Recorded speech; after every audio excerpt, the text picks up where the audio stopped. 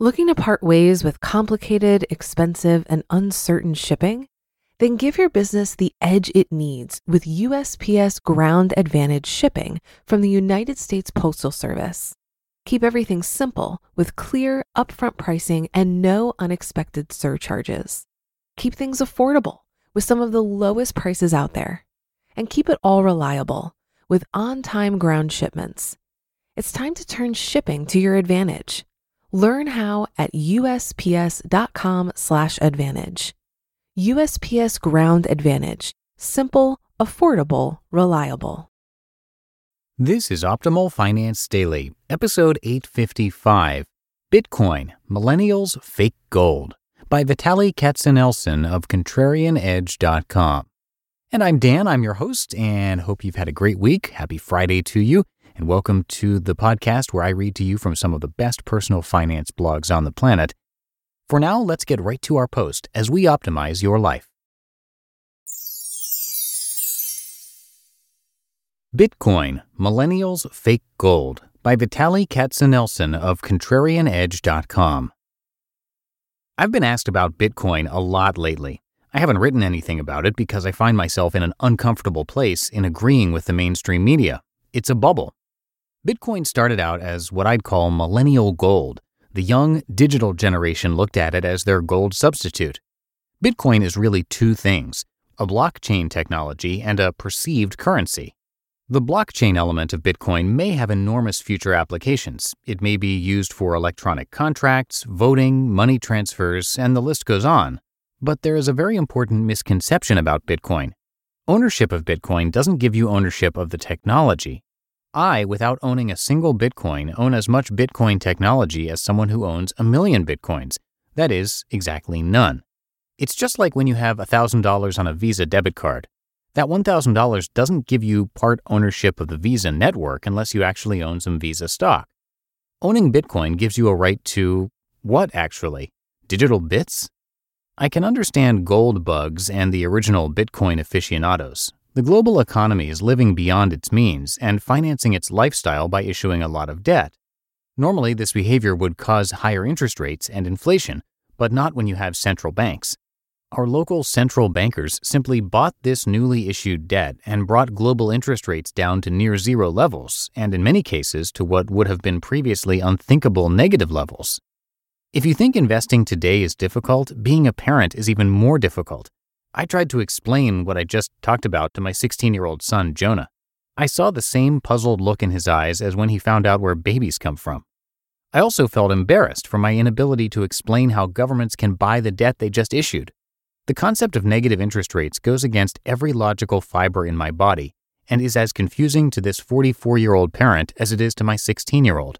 The logical inconsistencies and internal sickness of the global economy have manifested themselves into a digital creature, Bitcoin. The argument for Bitcoin is not much different from the argument for gold. Central banks cannot print it. However, the shininess of gold has less appeal to millennials than Bitcoin does. They're not into jewelry as much as previous generations. They don't wear watches unless they track your heartbeat and steps. Unlike with gold, where transporting $1 million requires an armored truck and a few bodybuilders, a nearly weightless thumb drive will store $1 or $1 billion of Bitcoin. Gold bugs would of course argue that gold has a tradition that goes back centuries, to which digital millennials would probably say gold is analog and Bitcoin is digital. And they'd add, in today's world, the past is not a predictor of the future. Sears was around for 125 years, and now it is almost dead. A client jokingly told me that his biggest gripe with me in 2016 and 2017 was that I didn't buy him any Bitcoin. I told him not so jokingly that if I bought him Bitcoin, he'd be right to fire me. Maybe I'm a dinosaur, but like gold, Bitcoin is impossible to value. What is it worth? It has no cash flows. Is a coin worth $2, $200, or $20,000? But Wall Street strategists have already figured out how to model and value this creature. Their models sound like this. If only X% of the global population buys Y amount of Bitcoin, then due to its scarcity, it'll be worth Z. On the surface, these types of models bring apparent rationality and an almost business-like valuation to an asset that has no inherent value. You can let your imagination run wild with X's and Y's, but the simple truth is this: Bitcoin is unvaluable. In 1997, when Coke's valuation started to rival some dot-coms, bulls used this math. Quote, the average consumer of Coke in developed markets drinks 296 ounces of Coke a year. These markets represent only 20% of the global population. End quote. And then the punchline. Quote, can you imagine what Coke's sales would be if only X% of the rest of the world consumed 296 ounces of Coke a year? End quote. Somehow the rest of the world still doesn't consume 296 ounces of Coke. 20 years later, Coke's stock price is not far from where it was then, but on the way it declined 60% and stayed there for a decade. Coke, however, was a real company with a real product, real sales, a real brand, and real, tangible, dividend-producing cash flows. If you cannot value an asset, you cannot be rational. With Bitcoin at $11,000 today, it is crystal clear to me, with the benefit of hindsight, that I should have bought Bitcoin at 28 cents. But you only get hindsight in hindsight. Let's mentally, and only mentally, buy Bitcoin today at $11,000. If it goes up 5% a day like a clock and gets to 110,000, you don't need rationality, just buy and gloat. But what do you do if the price goes down to 8,000? You'll probably say, no big deal, I believe in cryptocurrencies. What if it then goes to $5,500? Half of your hard-earned money is gone. Do you buy more? Trust me, at that point in time, the celebratory articles you are reading today will have vanished. The awesome stories of a plumber becoming an overnight millionaire with the help of Bitcoin will not be gracing the social media. The moral support, which is really peer pressure, that drives you to own Bitcoin will be gone too. Then you'll be reading stories about other suckers like you who bought it at what in hindsight turned out to be the all-time high and who got sucked into the potential for future riches. And then Bitcoin will tumble to $2,000 and then to $100. Since you have no idea what this crypto thing is worth, there is no center of gravity to guide you or anyone else to make rational decisions. With Coke or another real business that generates actual cash flows, we can at least have an intelligent conversation about what the company is worth. We can't have one with Bitcoin. The X times Y equals Z math will be reapplied by Wall Street as it moves on to something else. People who are buying Bitcoin today are doing it for one simple reason: FOMO, fear of missing out. Yes, this behavior is so predominant in our society that we even have an acronym for it.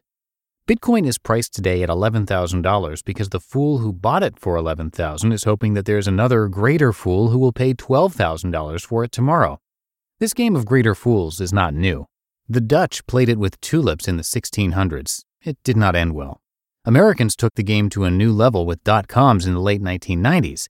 That round ended in tears too. And now millennials and millennial wannabes are playing it with Bitcoin and a few hundred other competing cryptocurrencies. The counter-argument to everything I've said so far is that those dollar bills you have in your wallet or that digitally reside in your bank account are as fictional as Bitcoin. It's true. Currencies, like most things in our lives, are stories that we all have mostly unconsciously bought into. I highly encourage you to read my favorite book of 2015, Sapiens by Yuval Harari. Of course, society, and even more importantly, governments, have agreed that these fiat currencies are going to be the means of exchange. Also, taxation by the government turns the dollar bill's story into a very physical reality. If you don't pay taxes in dollars, you go to jail. The U.S. government will not accept bitcoins, gold, chunks of granite, or even British pounds. And finally, governments tend to look at Bitcoin and other cryptocurrencies as a threat to their existence. First, governments are very particular about their monopolistic right to control and print currencies. This is how they can overpromise and underdeliver.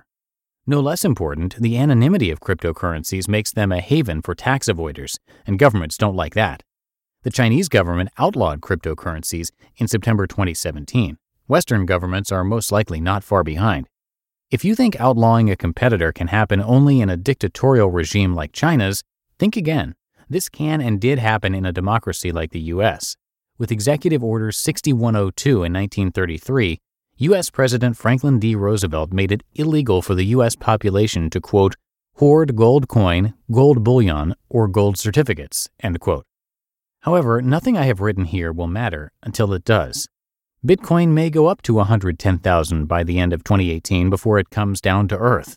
That is how bubbles work. Just because I called it a bubble doesn't mean it will automatically pop. You just listened to the post titled Bitcoin, Millennials Fake Gold by Vitaliy Katsenelson of ContrarianEdge.com. Looking to part ways with complicated, expensive, and uncertain shipping? Then give your business the edge it needs with USPS Ground Advantage shipping from the United States Postal Service. Keep everything simple with clear, upfront pricing and no unexpected surcharges. Keep things affordable with some of the lowest prices out there. And keep it all reliable with on-time ground shipments. It's time to turn shipping to your advantage. Learn how at USPS.com/advantage. USPS Ground Advantage. Simple, affordable, reliable. If you've been using Mint to manage your finances, I've got some bad news. Mint is shutting down. But now for the good news. There's a better alternative. Our sponsor, Monarch Money. Mint users are turning to Monarch Money and loving it. Maybe you're saving for a down payment, a wedding, a dream vacation, your kids' college. I've found that Monarch makes it so easy to help you reach your financial goals, whatever they are. I definitely wouldn't be able to allocate my finances or plan as clearly without help from Monarch. In fact, Monarch is the top-rated all-in-one personal finance app. It gives you a comprehensive view of all of your accounts, investments, transactions, and more. Create custom budgets, set goals, and collaborate with your partner. And now get an extended 30-day free trial when you go to monarchmoney.com/OFD. After trying out Monarch for myself, I understand why it's the top-rated personal finance app.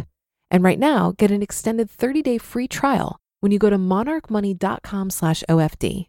That's monarchmoney.com/OFD for your extended 30-day free trial.